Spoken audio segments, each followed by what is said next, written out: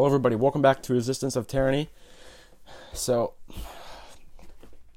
Trump is now going back to partially funding the World Health Organization. I don't really know why. I think it's part of his bigger plan, cutting it back to 10% of the original funding. I think it's probably just to take some blame off of him and show the left that he's still doing something and kind of keep that weight off of him, I'm assuming, but I do not know exactly why.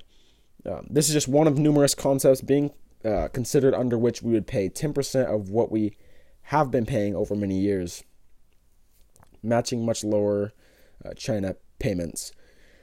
He has not made the final decision. All funds are frozen at the moment. The president said of the potential decision, he was first reported by Tucker Carlson on Fox News. So we'll see where that goes. I'm not really sure what the plan is there.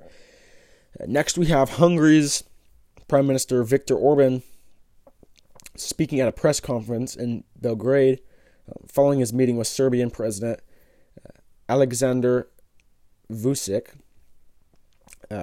who said that the government's power to take extraordinary measures under the Coronavirus Protection Act will likely be given back to Parliament at the end of May.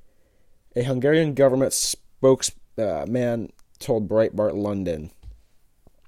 After that happened, the Prime Minister will quote, give everyone a chance to apologize to Hungary for the unfair charges, he added, referring to repeated claims that emergency powers were actually an extraordinary power grab by the government, which they were.